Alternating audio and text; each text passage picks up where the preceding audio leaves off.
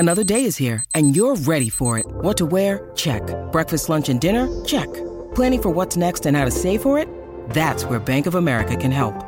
For your financial to-dos, Bank of America has experts ready to help get you closer to your goals. Get started at one of our local financial centers or 24/7 in our mobile banking app. Find a location near you at bankofamerica.com/talktous. What would you like the power to do?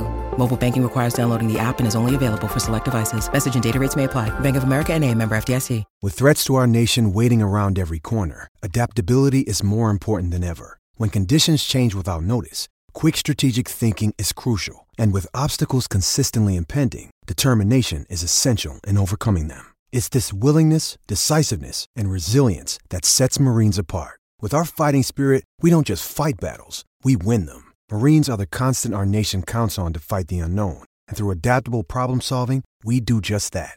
Learn more at marines.com. Mother's Day is around the corner. Find the perfect gift for the mom in your life with a stunning piece of jewelry from Blue Nile. From timeless pearls to dazzling gemstones, Blue Nile has something she'll adore. Need it fast? Most items can ship overnight. Plus, enjoy guaranteed free shipping and returns. Don't miss our special Mother's Day deals. Save big on the season's most beautiful trends. For a limited time, get up to 50% off by going to BlueNile.com.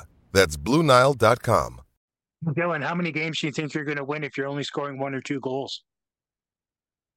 In a season? Well, 1 or 2. 1 or 2 games? Yeah. Yeah. That's pretty much how it's going. So far this regular season, every single game that the Flames have won has been more than 2 goals. All others have been losses. Let's get into it.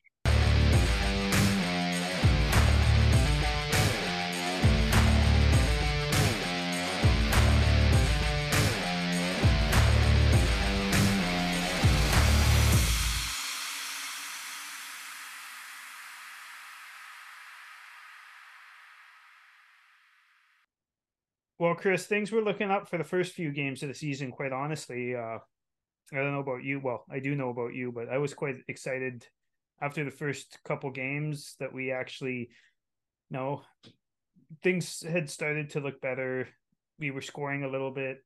Markstrom was starting to look better. And then about right after that Buffalo game, everything just went downhill. Flames really started sucking. Can't score even when they're getting high danger opportunities. It's looking like last year where they're out shooting and out chancing and don't have any finishers. It's just it's been hard to watch. The fan base is at each other's throats because that's how that works, right? Exactly. There's a lot of finger pointing. Who's the reason? Who's at fault? Who's the problem?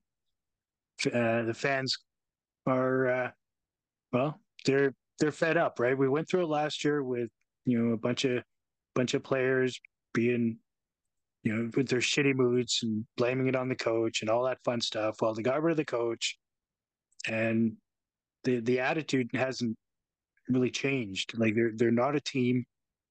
Zadorov even spoke about it a couple of days ago, and they're just individuals. So you're not going to win games as individuals. It's a team sport, and they need to start playing like it. Not sure how they're going to get that figured out, but with the current roster, I have my doubts. I do too. I mean, I'm still not sold that they're going to be terrible all year. I think odds are that they will be, but I'm not sold like, for sure. It's going to be just like last year the whole time. Everyone's going to be pissed off. Everyone's going to we're not going to win as many games as we should, blah, blah, blah. But, the last 3 games, I think, have, they haven't been fun to watch, that's for sure. And they haven't been, they just haven't gelled. That's right. And all the, the issues that have been plaguing the Flames for, let's be honest, for years have just been amplified, over the last 4 games well, 3 games anyways. Obviously, a big win to start the road trip. I guess it's not the start of the road trip, but the big game in Buffalo. It was a good win. I saw some good signs there. They seemed to play well, and then as soon as they got into Columbus has just been garbage since then. Yeah, okay, they're shooting lots. Who cares? They don't think their contracts for forwards are handed out based on shots, right? Well, they shouldn't be unless you're a player who scores on 3/4 of them. Then sure. Sure. Yeah. We don't have any of those. We sure don't. We sure don't. In fact, we have a lot of the exact opposite. Yeah. I mean, Buffalo, obviously, we outshot them 36-27. Columbus, we outshot them 37-29. Detroit, we outshot them 31-30. And then the Rangers, we outshot them 26-20. Yeah. So, I mean, it's not a lack of shots. Face-off percentage is starting to come back down to earth, I'll say. We had against Detroit, 43.9, against Columbus, 42.6. So, obviously, both those games were kind of a shit show for controlling the play, and obviously you can't control the play if you don't start with the puck. Wait, against Columbus it was 42%? 42.6. Yeah. And that's with Laine taking a bunch of draws. Yeah. That's hilarious, actually. Like, right. If you think about it, that's freaking hilarious. Yeah, Laine was 33%. Yeah. So how bad do we have to be against everybody else just to cover that and then be under 50? Yeah, exactly. Yeah, everybody else, hilarious. Like Fantilli, 83.3, Crawley, 72.7, Jenner, obviously Jenner, he's a veteran, right? But I mean, 68.8. So I don't know, man. Like, we started the season with some pretty incredible face-off numbers. We were one of the best in the league. Yeah, weren't we like in the high 60s against the Jets? Mm-hmm. Yeah. Lindholm was on fire. Backlund was doing pretty good, but yeah, it's come crashing. Yeah. Well, let's get into the. Unfortunately, we have to do the one good game first because that was the first game since our last episode. So let's get into the Buffalo game. Getting in the Buffalo game. So what do we have there? We have Huberdeau with his second goal of the year. Pretty nice little play. I mean, that was we still had Anderson then. So not saying that he's the reason why we're losing games, but no, because we lost with Anderson out. Mm-hmm. Like we lost in Columbus and Anderson was ejected after the game, basically. Yeah. I mean, it wasn't great goaltending on either side. Devin Levi wasn't that good, that's for sure. No. I do feel that Markstrom. Actually, no, Vladar played that game, didn't he? Yeah, Vladar played that game. Yeah, I believe so. Vladar played Buffalo and Detroit, I believe. Yes. Yeah. So yeah, we'll get into Detroit in a couple of minutes, but yeah. So I mean, the goaltending wasn't very good on both sides, really. No, both were sub 900. What's going on with Vladar? I don't know what's going on with Vladar, but it's worrisome. It is worrisome, right? I expect him to be better. I do too. I don't expect him to be Vezina caliber. I don't even expect him to be like 9-10, but like 9 902, 904. You know, I expect it. You know, I expect him to make more saves than he's been making. That's for sure. But to be fair, the quality of shots, especially in the Detroit game, were just absurd. But so Levi and Vladar ended up with the same save percentage.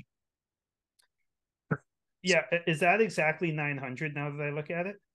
No, 889. 889. Okay, so it's 4 goals on 36 shots. Oh yeah. Okay, yeah, that makes sense. Which is terrible. But I mean, we scored right off the hop, right? We're less than a minute in. Huberdeau banks one in off of a defender while trying to pass, which they all count. And if you're trying to dish, through the crease because somebody's actually there, I'll take it. You know what I mean? Oh yeah. So the one thing that really impressed me with this game is they never really seemed like they were down, even though Buffalo kept tying it up, right? Because it was Huberdeau, then Erik Johnson, then Dewar, then Tage Thompson, then Coleman, then Peterka, then Ruzicka, right? So it was kind of like one, then like they tied it up every time up until our fourth goal went in. And last year, I feel like the team would have just given up on that game. Not being able to hold the lead, they would have been pissed off. They would have been frustrated by the goalie, but they actually kept coming back. You know what I mean?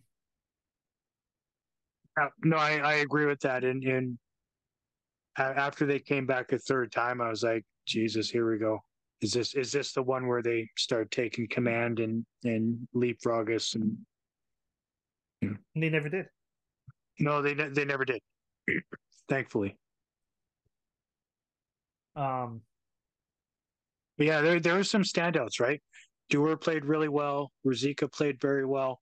Coleman's actually been good all year, and Coleman, not just because of the goals, but he's general, really good away from the puck. He's always been really good away from the puck, right? Yeah. Not $5 million worth, but correct. Yeah.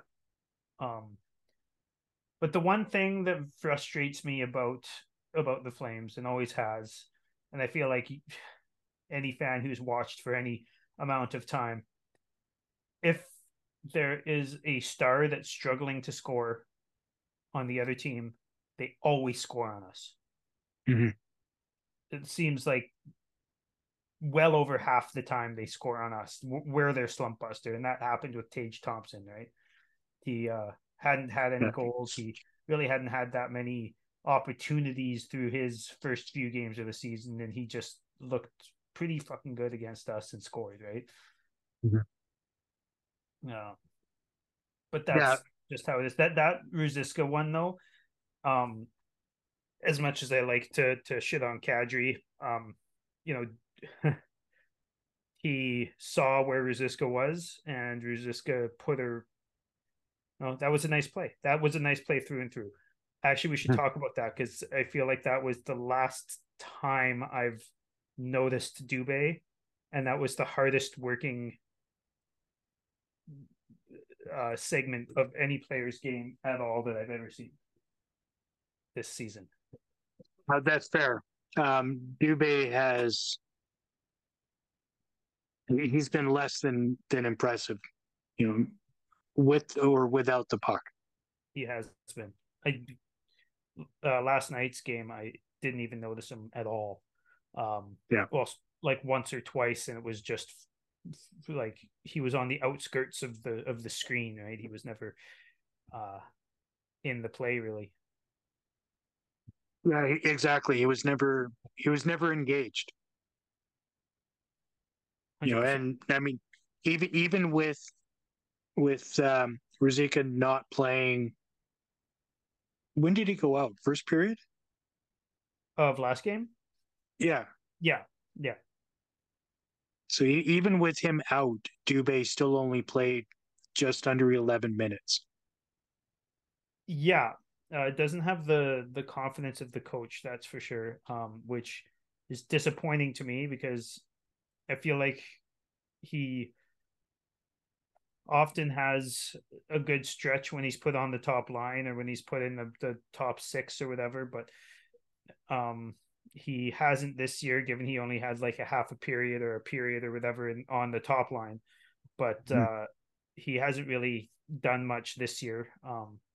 I just wish that the standards of play between different players were held the same, because if, for instance, if Kadri was held to the same standard as Dubé is held, Kadri would be on the fourth line as well all the time, or just not playing. No, 100%. There has always been a hierarchy when it comes to players like that, right? Yeah. It's almost like first we gauge them on the contract, and then we'll gauge them on their play. Exactly. And I don't think that's not a winning recipe. Clearly. No, it's not at all. The NFL season is going strong, and DraftKings Sportsbook is hooking new customers up with an offer that's even stronger. Bet $5 on any game this week to score $200 instantly in bonus bets. And DraftKings isn't stopping there. All customers can take advantage of a sweetener offer every game day this October. Get in on the game day greatness. Download the DraftKings Sportsbook app now and use code THPN. New customers can score $200 instantly in bonus bets when you bet $5 on the NFL. That's code THPN. Only on DraftKings Sportsbook, an official sports betting partner of the NFL. The crown is yours. Gambling problem? Call 1-800-GAMBLER or visit www.1800gambler.net. In New York, call 877-8-HOPE-NY or text HOPE-NY. That's 467-369. In Connecticut, help is available for problem gambling. Call 888-789-7777 or visit ccpg.org. Please play responsibly. On behalf of Boot Hill Casino and Resort, licensee partner Golden Nugget Lake Charles, LA. 21 plus, age varies by jurisdiction. Void in Ontario. Bonus bets expire 168 hours after issuance. See sportsbook.draftkings.com/football terms for eligibility and deposit restrictions, terms, and responsible gaming resources. I guess I'm that kind of fan where I don't care what a player's making. I want it. What have you done for me lately is got to be the mantra. You know, either always produce earned and never given, like back to the Hartley days, right? Like, that's right. Just because you're making a certain amount of money doesn't mean that a younger, hungrier person, no matter what industry you're in, can't come in and outperform you and take your place. That's right. Yeah. Absolutely. If you become complacent, then you can eat popcorn and watch from the press box. Like I'm so fed up with players like Kadri being literally the worst player on the ice for both teams. Yeah. Game after game after game, and he's still considered our second line center, still getting 17 to 20 minutes of ice time. It's mind blowing that he has not been knocked down a peg. It blows me away. And deservedly so. That's been the knock on Ruzicka his whole career, right? Has been he gets complacent after a game or two of playing well, and then disappears but then they scratch him or they demote him or whatever they do. Mm-hmm. They don't do that with players who deserve it. Older players who deserve it, and they should. Yeah, they're too worried about how it looks, I think. I'd rather have a $7 million player on the fourth line that's not doing well than a $7 million player on the second line that's not doing well. Well, that's right. And if you want to show that you're holding everybody accountable, it just needs to happen. If you want to show these young guys, if you bust your ass, you can actually become part of the top six unit. Exactly. I totally agree. And this episode is not going to be super positive because there hasn't been all that much positive to talk about in the last week or so. But here we are. So after the Buffalo game, which was a big win, we went back to back and played against the Blue Jackets. Mm-hmm. Outshot them 37-29.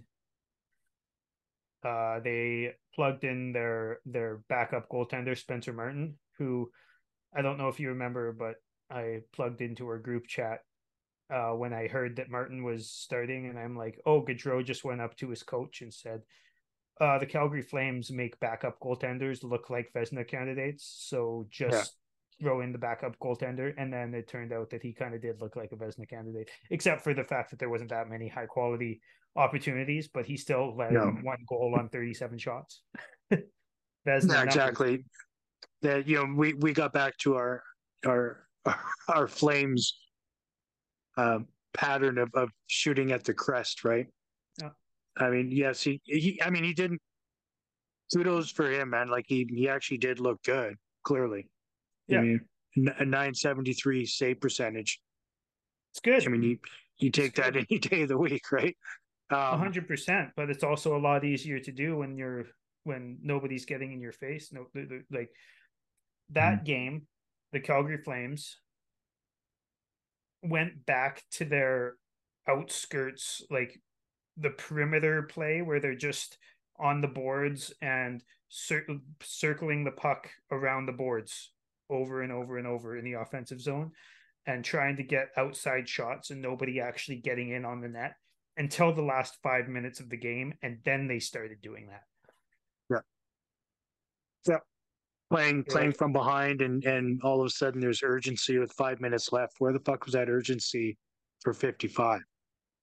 Yeah, the other whole bunch that actually mattered. Right?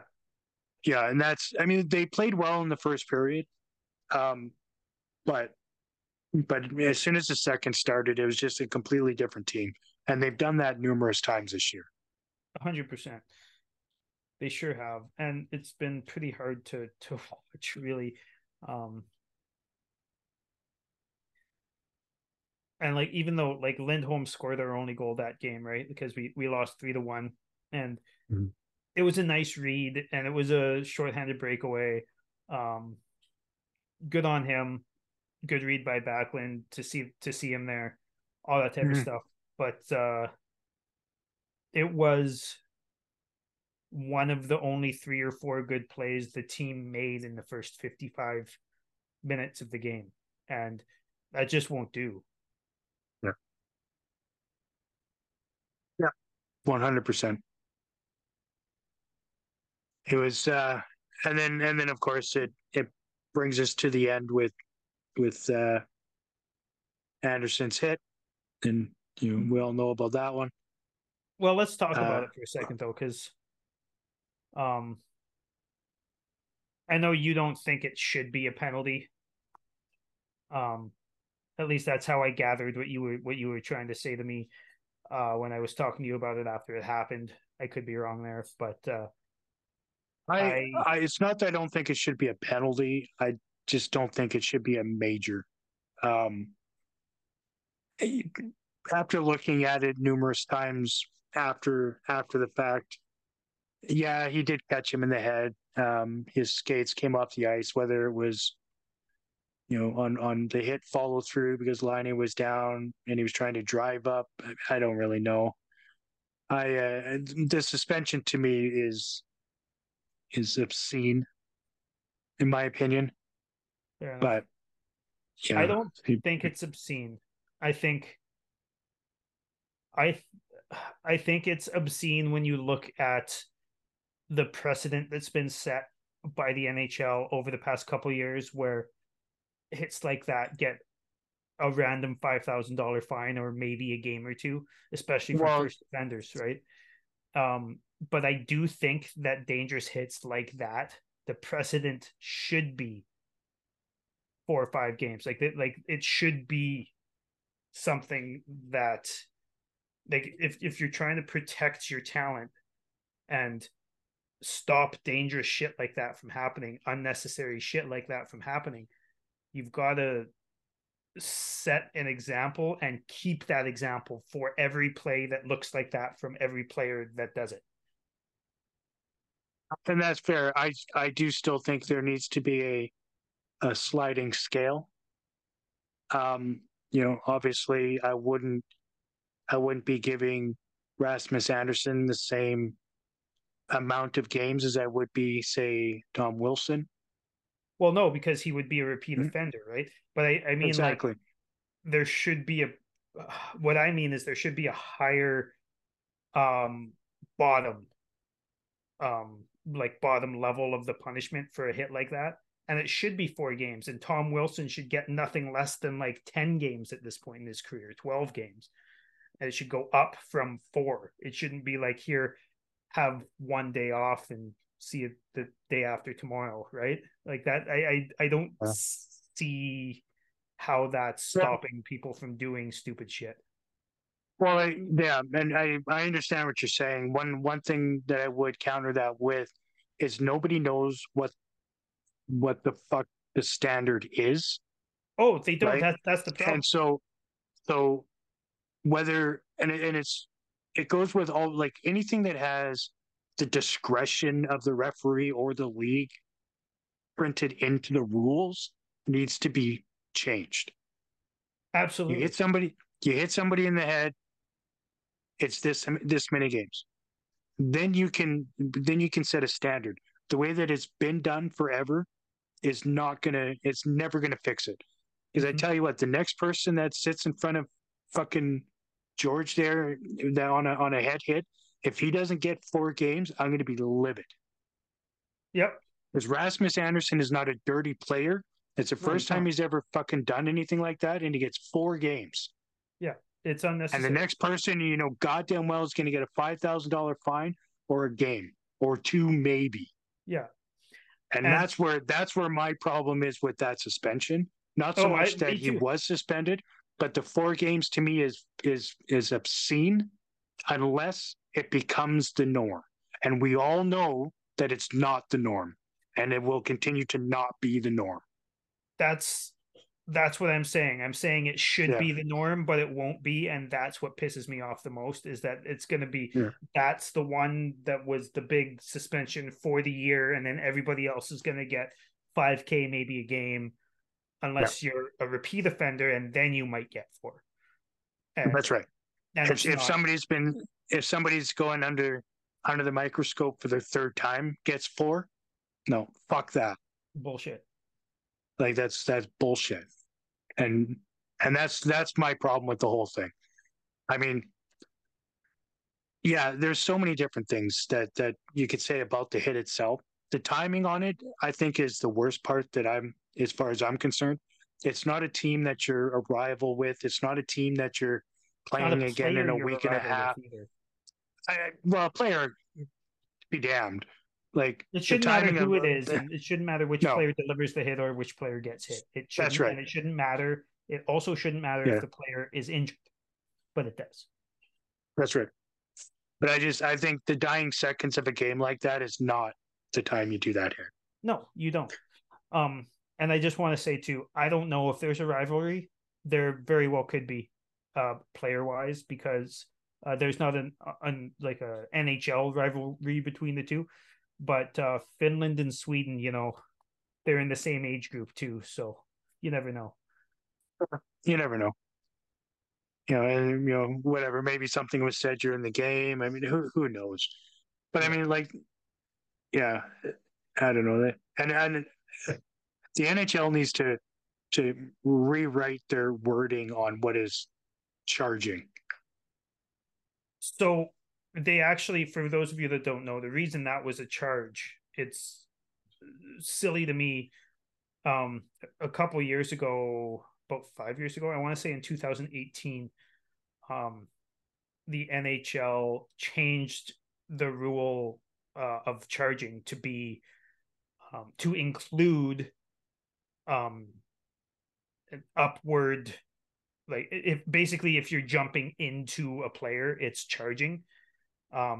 I do think that they should change that as well, because it should be its own rule. That's not charging. That's jumping. That's two whole different fucking things. Two different things, right? Yeah. Yeah. And I had forgotten about the skate off the ice thing that they added to charging a few years ago. Yeah. And so when they said he's being brought in for charging, I'm like in no way was that hit charging, right? No. But just because they added the word, but whatever. You know what's actually hilarious to me is one of the like 2 or 3 examples that the NHLPA video, or the Department of Safety video describing the charging rule is actually Nazem Kadri when he was on the Maple Leafs. He was charged with charging for doing that, and he's like the poster boy of that now. Oddly enough, he doesn't do anything like that anymore. It doesn't get physically engaged at all, really, in my opinion. At all. Which is okay, because when he did it to the extreme and lost teams. But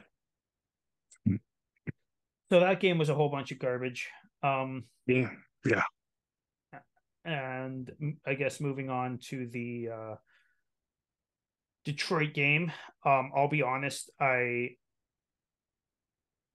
get home from work at about 11 p.m. and the game started just a couple hours later. So I was sleeping. I was trying my best to sleep anyways for through the first period, because otherwise I wouldn't have been able to work the next day. And then I turned it on for the second period, and I watched about a period and a half, and I was like, this is garbage. And then I turned it off. Usually I don't, but that was the most pathetic game I've seen from a Flames team in I can't even know how long, man. And I only watched a period and a half of it. You watched the whole thing, right? So yeah, and unfortunately I sat through it all. Obviously Vladar put on a goaltending clinic of how not to goaltend. Yeah. The modern day Brent Cron. Do you remember, not last year, but the year before, when I was talking about Vladar, about his position is always very good, and it's surprising because he doesn't seem to ever know where the actual puck is. Yeah, I forgot that you said that, but now that you say that, yeah, his puck tracking wasn't very good, and that was the year that that was the playoff year, right? That was the Gaudreau line, yeah. Yeah, that was the year that we acquired him, and I was like, he makes unbelievable saves for not knowing where the puck is. He'll be looking straight out, and it's the puck's in the corner. Yeah. That game reminded me of that, but without being in the right position. Yeah. Vladar's having himself a hard time right now, and I don't know what the answer is to get him out of it, but he's got to figure it out, because as it is right now, he's not an NHL caliber goaltender. And he's not movable either. No. Maybe we could put him on waivers and he wouldn't get claimed, I don't think. No, exactly. I do think there's more there than what he's showing this year, but it's been really bad, and I think that it affected the teams. It shouldn't, and it's not a good excuse, but it affected the team's confidence in front of him, because even like, see, it was 3-0, and then Mangiapane scored, and then like a minute and a half later, DeBrincat scored, and then 5 minutes later, Sharangovich scored, and then just to start the third period, Wallman scored, and it's just like Vladar couldn't hold his own at all, and he couldn't. And the team kind of gave up after that Wallman goal, and like, not that they were playing well, because they weren't, but like, to me, the way Markstrom's been playing, even though the team sucked, that would have been like a 3-2 game, not a 6-3 game. You know what I mean? Yeah. And that's even with Markstrom probably letting in one soft one, it would still be 3-2, right? Yeah, it was disheartening when Vladar pulled a Markstrom and led in the first shot. You know, that's always it's always hard on a team, right? 100%. Especially when the team went through it last year with garbage goaltending from both of them. You know, when you see that first shot go in, it's got to be super deflating when you're sitting on the bench. Oh, for sure. Like without a doubt. And don't get me wrong, like Detroit, they've been embarrassing teams. We aren't the only team they've embarrassed this season so far. I think they're better than a lot of people give them credit for, but there's still no reason for that performance. Like, if we had lost and not looked like garbage the whole game, I don't think people would have been as pissed off as they are. Also, why did they start Vladar? Like, there was, if you look at the schedule here, it's not like it was a back-to-back. They didn't need to start. They didn't need to start Vladar twice in a week, twice in 4 days. No, it didn't make any sense to me either. Especially since there was 2 games before the Buffalo game, so it's not like Markstrom played a whole bunch. He played 1 game in the previous 1, 2, 3, 4, 5 days. Yeah. So I can only assume that Markstrom was maybe under the weather a bit. Obviously, that's speculation. There hasn't been any report of that, but it does seem bizarre to put him in the two games in a row, right? Especially after losing. Yeah. It doesn't make sense. And from what I remember, Markstrom has a way better record against Detroit. I don't look too far into that stuff, honestly. I don't really believe in, this player has this team's number. Like, it's fun to talk about sometimes, but I feel like for the most part, especially, like, it's one thing if it's like, McDavid has the Flames numbers because they play 50,000 times a year, most years. But, I mean, how many times has Markstrom played Detroit in his career? How many times has Markstrom played how many times has Vladar? I guess Vladar's probably played Detroit more because he played for Boston, but he only played a few games that year, so I don't know. Yeah, he's only, before he came to Calgary, he only had 5 games in the NHL. So I don't really get that decision to play Vladar. No, it doesn't make any sense, and they haven't, as far as I know, they haven't talked about the reason. Yeah. Sure. So I believe, I can't remember when the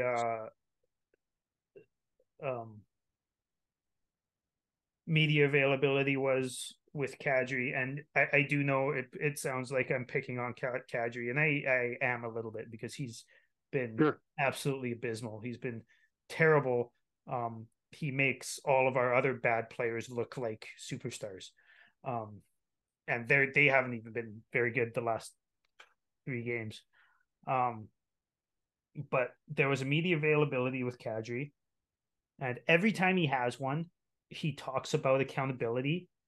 He talks about playing a team game, and it drives me nuts every time because he doesn't do either of those things. In the same media availability, he said, we have to have accountability for each other and for ourselves. And then he went on to say that he's close to scoring. He's been getting chances. He just needs a bounce. And I'm like, I can't remember last time you had a high quality scoring opportunity because you're too busy fucking trying to dump pucks in from the blue line because you refuse to use your teammates. Like, or the last time you got in front of the net. Like, what is going on? You can't preach accountability and then not have any fucking accountability. Yeah, he has none, right? He's always had none. Yeah. Yeah, and it's between him and Huberdeau right now. That's $17.5 million just not producing, coughing the puck up. Yeah. And they were both -4 against Detroit. Same with Dubé. Yeah. Like,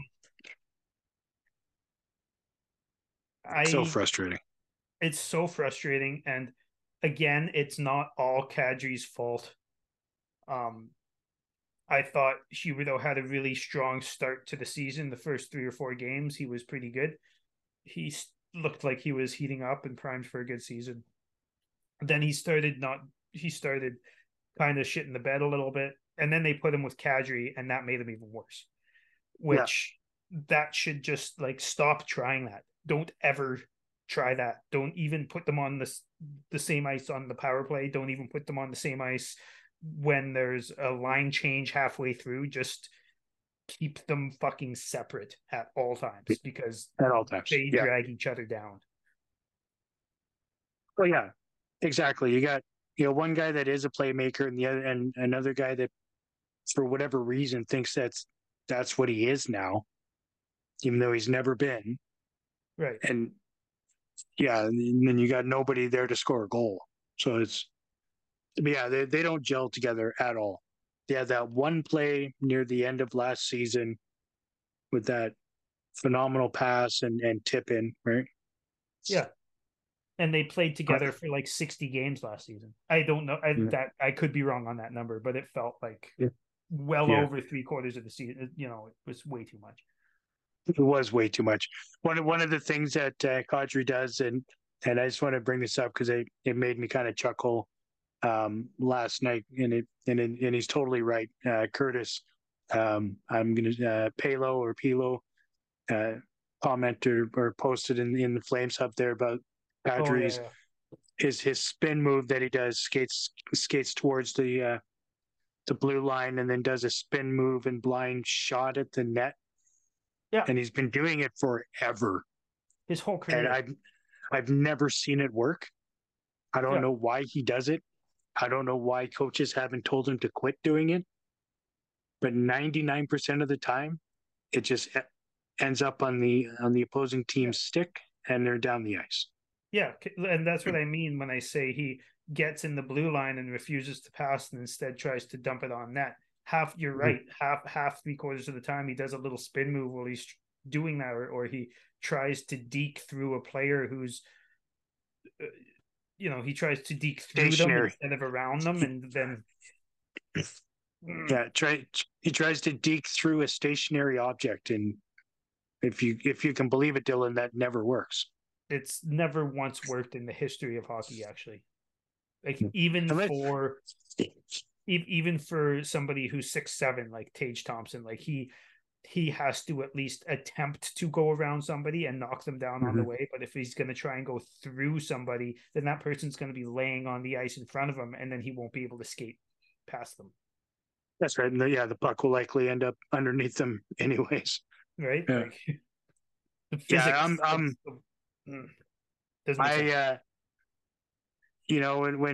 when we first got Kadri, I was willing to give it a shot. Obviously, we needed an agitator to replace Tkachuk. He hasn't been an agitator. He hasn't been the guy in front of the net. He's literally done not a single fucking thing that I thought he would be good at. Nope. He's just 100% has disappointed. He has been an agitator. To me, you and the fan base. True. I mean, yes. Everybody loved him last year and even though he had 15 good games to start the season and then sucked the rest of the season, everybody so many people gave him the pass on the rest of the season. And you and I think you could probably go back in our archives of the podcast and see we spent 3/4 of last year, like just frustrated by everything that he did. And it's continued on to this year. And quite frankly, you could probably go back into the archives of the podcast from the day that the signing was announced and hear us both say, like, he's here now, so we're willing to give it a shot and give him the benefit of the doubt, but we don't believe, because that's exactly how he played his entire career, except for 1 year. And the funny thing about last year is he ended up the season with his fourth best point total. Yeah, that was his average point total, and everyone was trying to say, "Oh, he needs a bounce back," and it's like, well, bounce back from what? To what? Like, this is the player he is. Bouncing back would be being the same player. Yeah.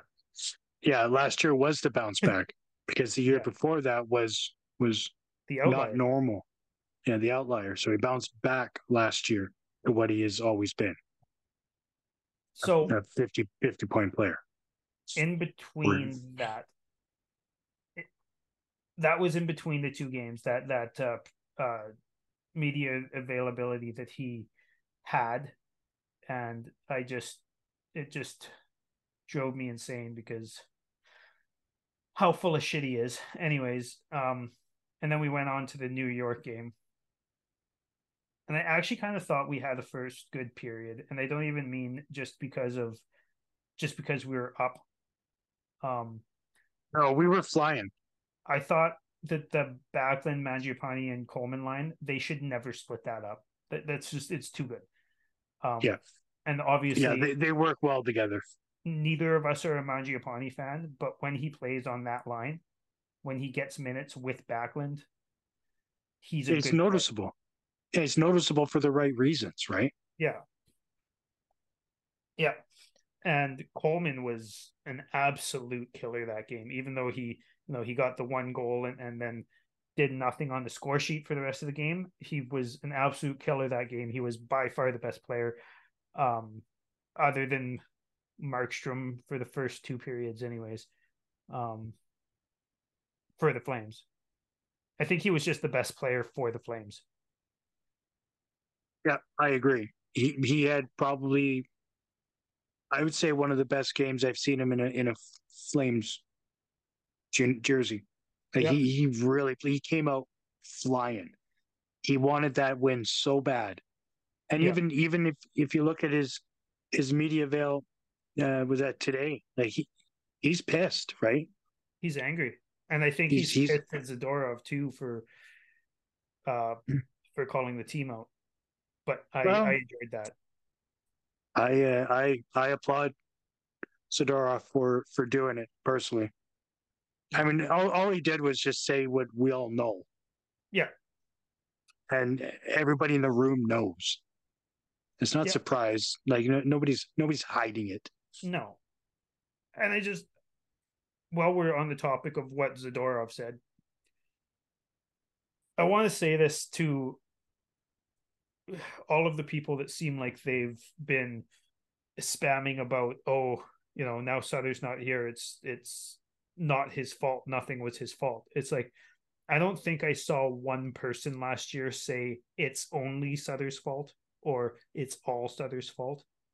I saw it a lot. I saw the vast majority of people at least saying that Sutter was the biggest problem, but not the only problem. Right. And I think that's blatantly obvious, but I think that there's been a lot of people trying to say, oh, I guess Sutter wasn't the only problem. It's like, well, I don't think many people were saying Sutter was the only problem. So he was a big problem, but he wasn't the only problem, in my opinion. Right. Yeah. No, and obviously some of the problem, okay, Sutter aside, he was hard on players. He called out players that he probably shouldn't have. Whatever. You know my thought on millionaires being soft, but now he's gone, and there's those same players that were apparently butthurt last year are not stepping up. So Nope. you got the coach fired. So now it's up to you. And Go win some games. It's Like, true, right? I still think that the coach was a big problem last year, but the personnel obviously was like they don't click. I think that this team is, again, like we're only 7 games in or whatever, but to me it's just this team doesn't mesh well enough together. and you're absolutely correct. And if you look at teams that have chemistry, that play well, all that fun stuff, they also have players that are elite, and they know their role. I'm here to score. I'm here to create the play. Whatever their role is, they get it. But our problem is we draft mid to low every year. Yep. And so we're not saying that the players aren't good guys, but we're not drafting enough quality. And so when we bring up these guys, the ceiling for the majority of them is maybe middle six. Yeah. And so, like, I don't know how far the fan base thinks we're going to go with that, but they seem to think that every year's the year that players that have always been 40-point guys, 50-point guys are all of a sudden going to be 80, 90, 100-point guys. They're not going to be that. They're never going to be that. They're going to be maybe some time on the second, but mostly fourth and third line players. Yeah. And I think the problem is, and I say that about Dubé. I don't think I've ever said he's going to be a first line player, like a first line caliber player. But I think the problem with the team is that when the team is healthy, Dubé, Mangiapane, Ruzicka, these are guys who, one of them, Sharangovich, one of them is the first line winger, because that's just the only guy we have, right? Right, they're the first line wingers on this team. They wouldn't crack the first None of them two are first lines line on caliber players. Yeah, well, but the problem is we have to put a third liner on to the first line. That's the problem with the team. So you have to put that's one of the problems with the team. There's several, but you can't keep, like, even last year, Toffoli is, he's going off right now, but he's been a career second line player and he was on our first line. That's a problem. That's right. Right. Yeah, no, and that's what I'm saying is the team, and it's been going on for 30 years, right? Yeah. Our drafting has been piss poor. Even when we have the opportunity, what do we draft? We draft guys, even if they're top, I don't know, say 10th, like, okay, they might get a sprinkle in the NHL until they get frustrated for not playing, and then they get, they move somewhere else, or they get traded, or whatever the case, or we mismanage superstars. I'm just so fed up with the organization. The decision making between the ownership down, obviously most of it comes from the ownership, it's just garbage. Like, I honestly want to call Murray up and ask him if he's hiring at his actual business, because clearly you can just go there and not have to do your job and keep it forever. As long as you're one of the old boys club, you don't have to work hard. You don't have to try hard. You don't have to be held accountable. You just go there for your paycheck. Yeah. It's just so gross. Yeah, I'm frustrated. I'm frustrated with. I think we all are. 24 players on the team. Yep. Yeah, me too. I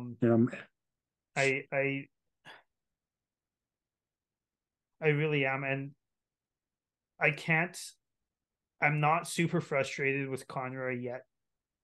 I'm frustrated with the hiring of Conroy, with him being put in that position anyways, because I don't think he was the right choice, and I never really did. I think he's too nice, and I think this whole thing with Hanifin and Lindholm, where he's just letting them dictate what's happening, is a problem and completely predictable. Just knowing what we know about Conroy, like nobody should be surprised this is happening. No. But I'm not too frustrated because I don't think that like one summer is enough to really judge somebody in that position. You know what I mean? I feel like a GM, like you don't even see, like Tampa didn't see Yzerman's plan come to fruition until like 2 years after he left. You know, so and like that position I agree with is that. a long-term position. Yeah, and no, he's still and dealing with that's very true. Yeah. But I mean, Conroy's dealing with Brad's garbage, which is something the team's going to have to deal with for many, many years. But Greg's not the guy. Conroy was part of the garbage, though. He was part of the garbage, but he's not the guy. He's not. He is absolutely not the guy. He's a great human being. We all love Craig Conroy. He's not the guy. Yeah. No, I don't think so either. He has too many personal friends that play on the team. You can't have that as a manager. No, you can't. Like you can't. He needs to be able to make those decisions, and right now he's not. This whole, you're right. This Hanifin and Lindholm debacle. Make a fucking move. Make something. An example out of one of them. You know what I mean? Yeah. Like, so that you're in charge of the team. Yeah, as much as I like Lindholm, like if you prove that you're the boss by trading him because he's not signing, then that will make other players will see that, and they'll see, right. You know, like I can't string this team along anymore, like Johnny Gaudreau did, right? Like, yeah, this is not Brad. Like, you have to prove you aren't Brad Treliving, right, who refused to pull the trigger. Yeah, whether that came down from ownership or not, I don't know. But I tell you what, if ownership is mandating Craig still negotiate with these two fucking guys, that's a problem. Like, then just flat out say, we don't have a manager. Just say, my name's Murray Edwards and I run the show. And then the fans will go, oh, well, we've always suspected. Great. Yeah. At least we know we know for sure anyways, but yeah. But this whole, like, how do you go through this entire summer knowing that you have to get something done with those two guys especially, and not a single piece of movement has been brought to the table whatsoever? Oh, they're still talking. Great. So what? No, they shouldn't be talking. Craig should be talking with other teams. Yeah. Oh, sorry. So the best I can get for Hanifin right now is a second and a middle six guy. Whatever. See ya, Hanifin. Sorry, we're moving you. If you're not going to sign, you're out of here. Yeah, and I mean, I don't think Hanifin is even worth a second round pick, but that's just me. Yeah, that is just you. I'm really not a fan of him. Anyways, yeah, they need to do something. Do we need to recap the Rangers game? Like, the Coleman was nice, the Coleman goal was nice, blah blah blah. I mean, garbage goal because that's the only kind of goals we can score. And then 3 straight goals from the Rangers. I mean, a couple of decent deflections. Really nothing crazy other than the team being excessively average and Markstrom holding them in it for half the game and then kind of just stopping holding them in because they refused to score a goal for him. They refused to really try, I feel like. It was frustrating. Once it became obvious that Coleman wasn't going to be able to score more, even he started slowing down. I'm sure he was getting tired. Yeah. He was carrying a team on his back for at least for the first 30 minutes of the game. Yeah. Yeah, that was right kind of that was a heartbreaker, to be honest, especially with how strong they came out of the gate with that goal from Coleman and just that entire line, how they dominated pretty much every second they were on the ice for the first period and midway through the second. To see the other teams or the other lines just not producing in any way, it was super frustrating after that. 100%. And oddly enough, even with how much they were dominating it, Backlund ended the game without a single shot. That's how strong Coleman was going to the net. Yep. Because he had 4 shots. Mangiapane had 3. Yep. Backlund had none. It doesn't bother me if a guy doesn't have a shot on net if he's helping drive his line, which all three of them when they're together, like specifically Mangiapane, when he's on any other line, he doesn't help drive it. Right? Even if you look back at that Dubé, Kadri, Mangiapane line from last year, Dubé and Kadri were driving it. And that was the only time Kadri was good all year. And Mangiapane was kind of a floater on that. That was what? When first 10 games, right? 10, 15, yeah, something like that. Yeah. Until Huberdeau got hurt. And then when Mangiapane is on the line with Backlund and Coleman, I heard somebody call it the bacon pickle sandwich line for some reason, but I thought it was kind of funny. But they work, and they all help. They all do things to help drive the line to be better. That should never be split up, in my opinion. Yeah, why mess with what works, right? I guess that's the third line figured out. What do we do with the other 3 lines? I don't know. You told me you had a question for me. Did I? Yeah, before we got on today, you said you had a question for me. You warned me about it. I asked you the question. Oh, I didn't even realize you asked me the question. What was that? It was right at the very start. I asked you how many games you're going to win if you score 1 or 2 goals. Oh, I didn't realize that was the question you wanted to ask me. Okay, yeah.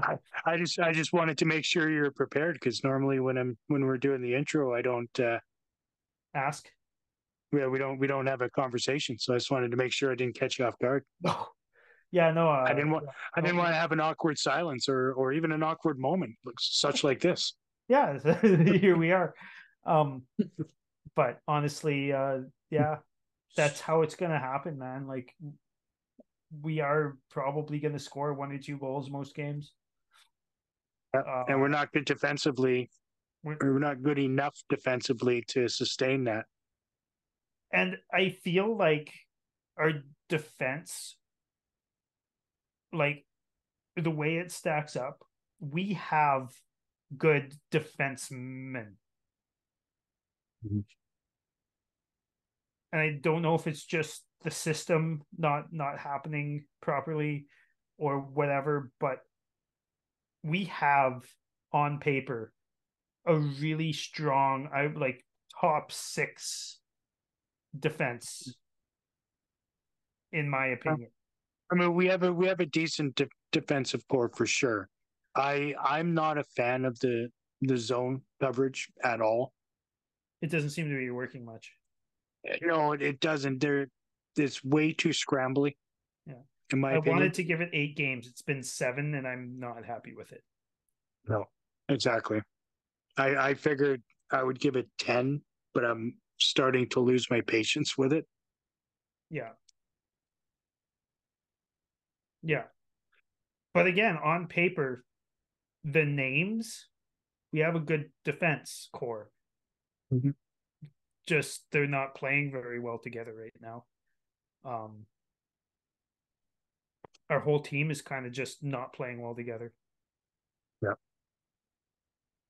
Yeah, it's yeah.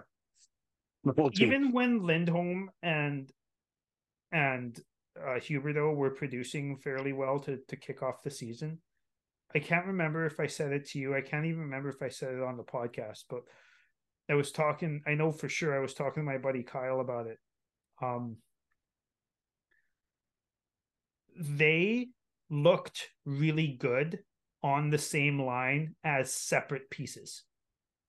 They didn't look really good on the same line together. You know what I mean?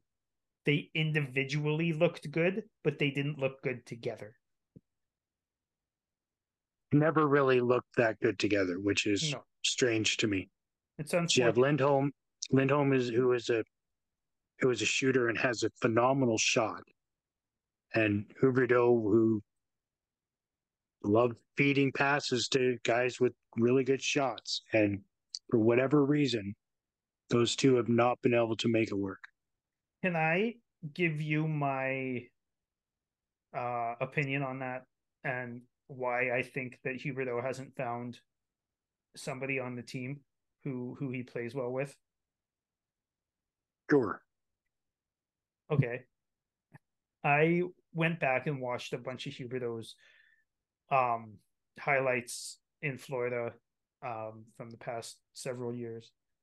Mm-hmm. He plays really good when he's got one shooter and then one guy who drives the net. The reason is because half the time the guy driving the net has his stick on the ice and is drawing defenders towards him because he becomes the most important threat, and then that opens up the other guy, the shooter, so Huberdeau can pass to the shooter and the shooter can shoot. Also, so think Bennett and Duclair, right? So Bennett's the guy who drives the net with a stick on the ice, and Duclair is the shooter, right? Yeah.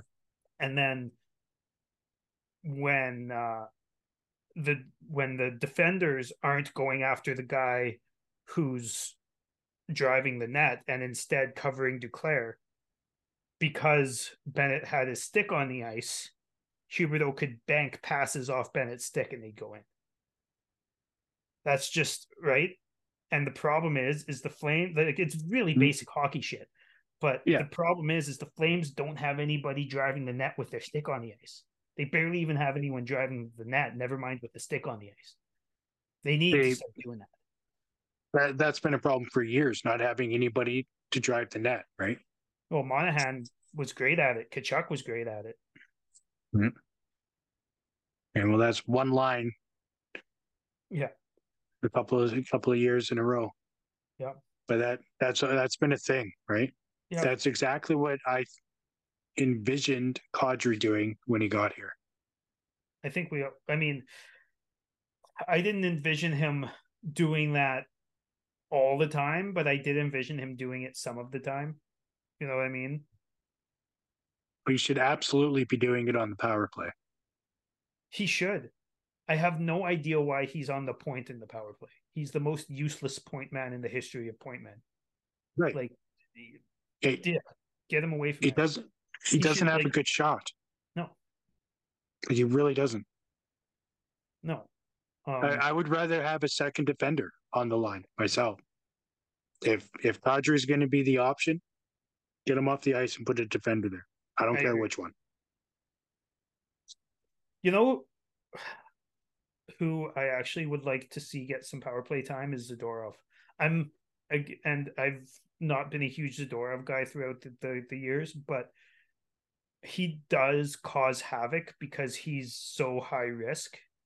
He causes a lot of havoc, and he makes defenders move, and he makes his teammates move because he's doing shit that he's not supposed to be. And then the team's like, oh shit, I got to go do something. Right. Yeah. Did you kind of get what I'm saying there? I do. 100%. And he activates in some pretty interesting times. Mm-hmm. But he's quick at just getting around and back into position. I do like that. One thing quick.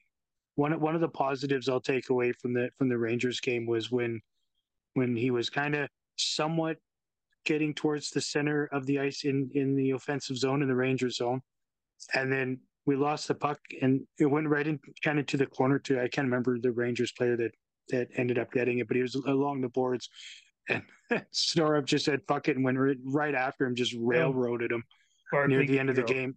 Yeah, that's what it was. It was Gaudreau. Yeah, that was just so funny to me. We're just like the exact opposite corner to where his position is, and he's just like, fuck it, I'm taking him out.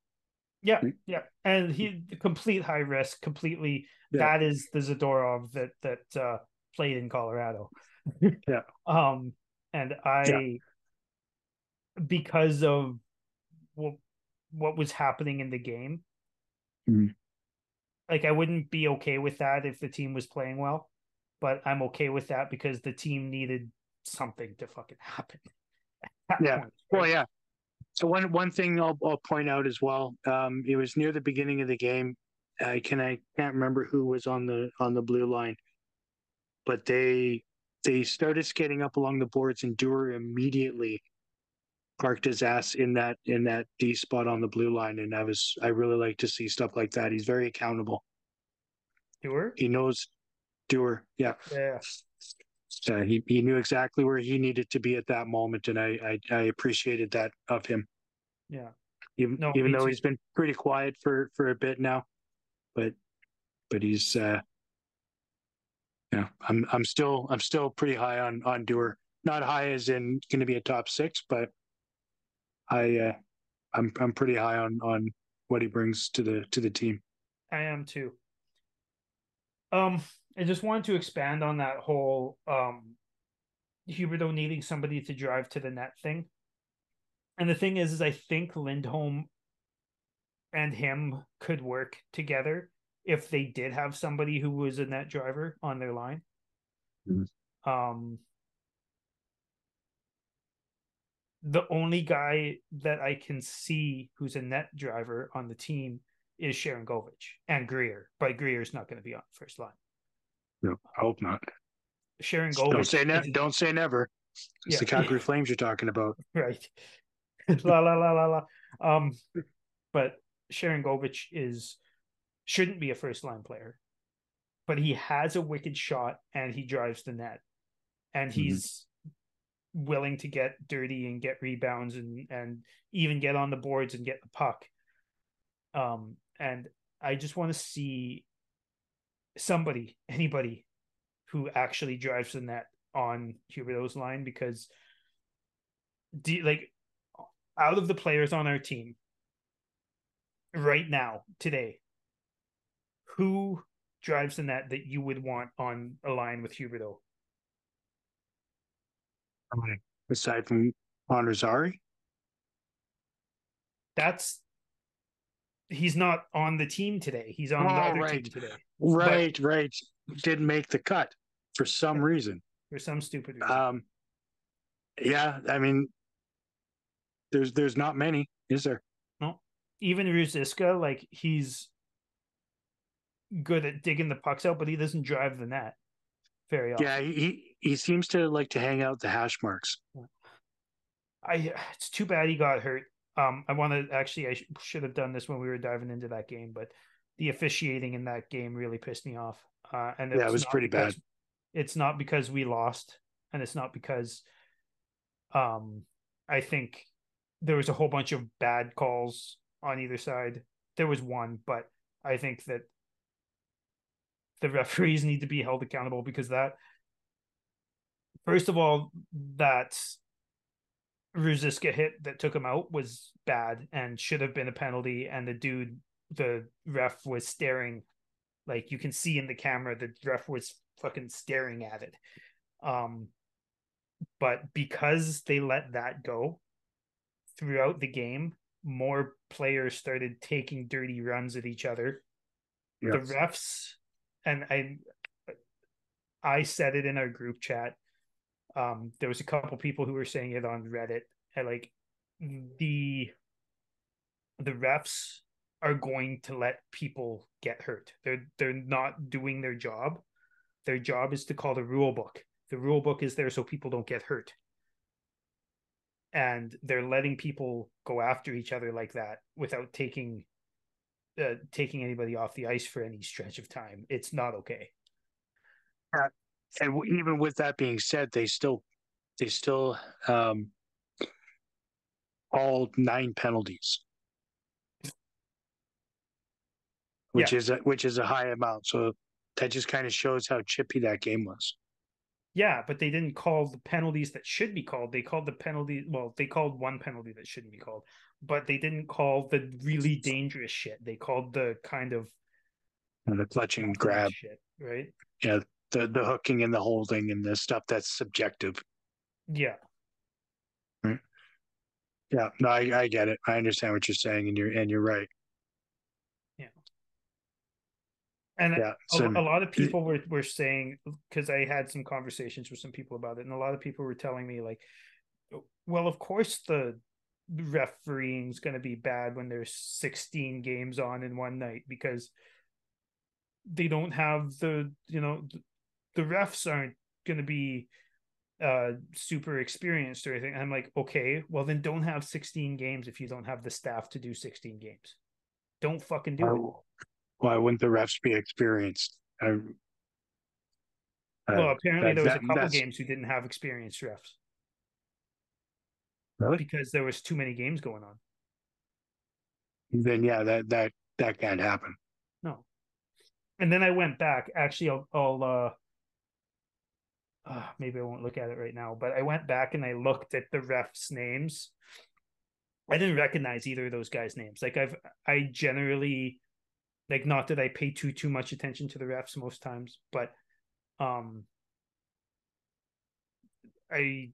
didn't recognize either of those guys' names. And I do know a lot of the refs' names in the league just from watching games and having them be a part of what's going on. You play-by-play guy says the refs' names quite often, and I didn't recognize either of those guys' names.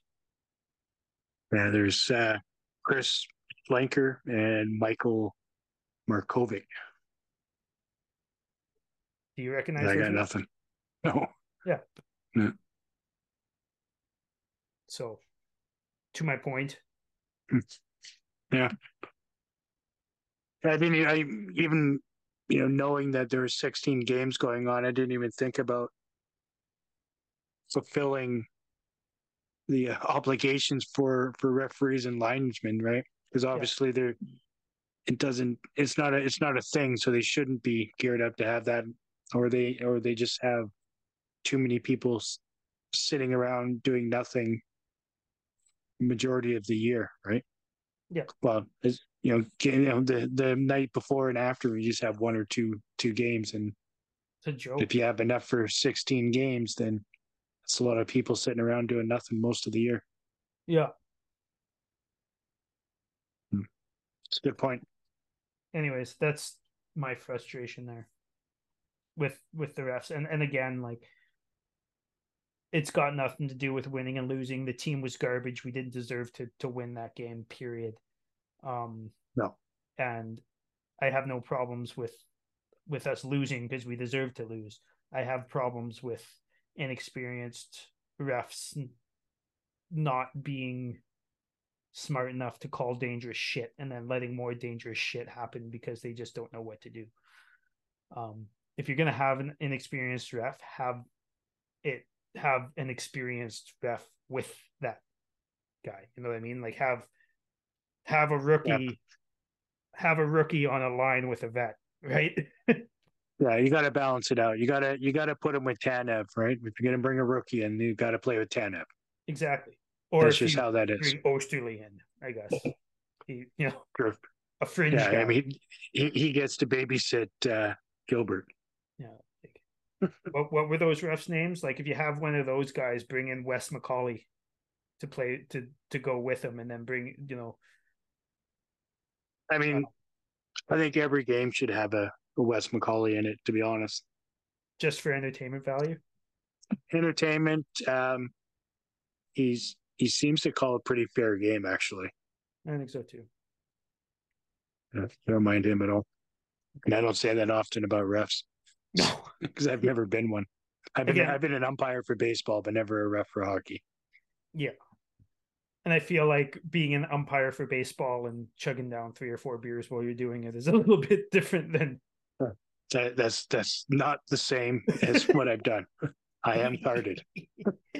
Yeah, there's been days where I've gone to play baseball and my team plays the early game, and then we finish, and then I decide to ref a late game, and I decide to ump a late game, and I'm already tipsy, half cut, and then I go to start the next game, and I've got another 6-pack waiting. I'm just like, I probably shouldn't do this, but I'll do it. I'm going to do it just for the love of the game, and I'm going to do it because my name's Dylan and I don't drive, so I can do it anyways. Exactly. Right? Life in a small town. Yeah. Is there anything else you wanted to get to, Chris? Or you know what? I feel better after airing my grievances, and I have a new lease. Flames are going all the way. No, I'm kidding. No, I feel like we've covered it. We've got, as I say, some important games coming up, especially that classic on Sunday against the Oilers potentially without their top player and without our top defenseman. Did you notice they said 1 to 2 weeks for McDavid? Yeah, they did. And they said that exactly a week before so he very well could be back. He could very well be back. Yeah. Yeah. But I think that should be fun. Hopefully playing in a special game like that, there's like fucking 10 of them a year now, but playing a special game like that hopefully can bring the guys together a little bit. I don't know. I'm so fucking sick of saying bring the guys together or gain some chemistry or whatever. It feels like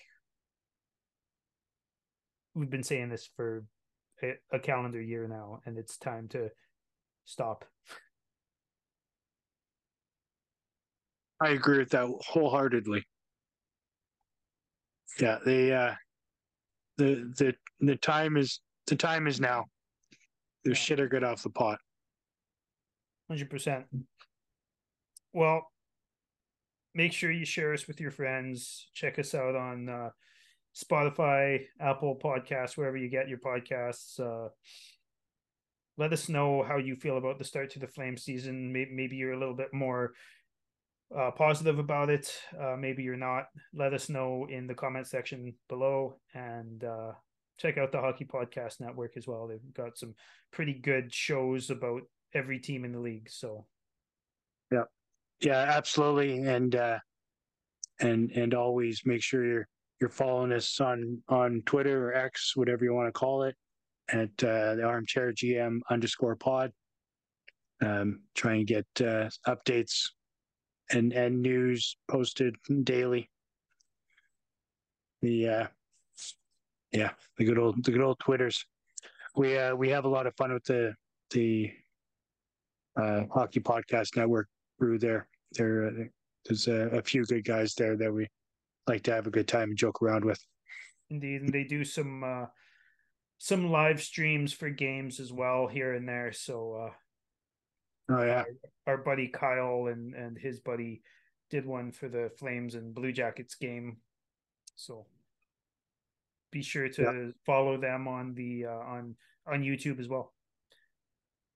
Yep, absolutely. I'll be posting links to that as well. I'm jumping on with Kyle next next week, the game against the Stars on Wednesday, the 1st of November. I'll be joining him on his live. Be my first time doing it. It'll be a lot of fun, I'm sure. Yeah. Awesome. Well, there you have it, Flames fans. There's yet another breakdown of what seems to be a breakdown. Cheers. I think we just got our name for the episode. Right. Cheers. Go Flames.